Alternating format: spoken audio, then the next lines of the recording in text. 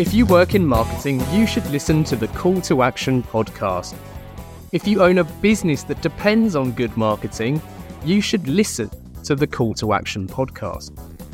If you own a successful biodegradable teapot business that gets by on word of mouth, then, you can listen to the Call to Action podcast if you like.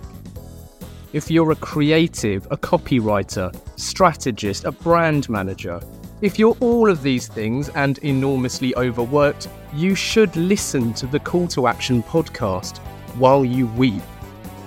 If you're an AI robot trying to learn the ways of humans so you can destroy them and steal their hats and toothbrushes, you should listen to the Call to Action podcast.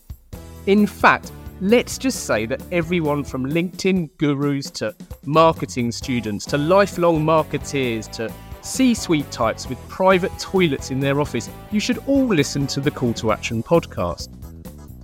So, in a nutshell, listen to the Call to Action podcast, the business podcast that's in the business of making business better for anyone.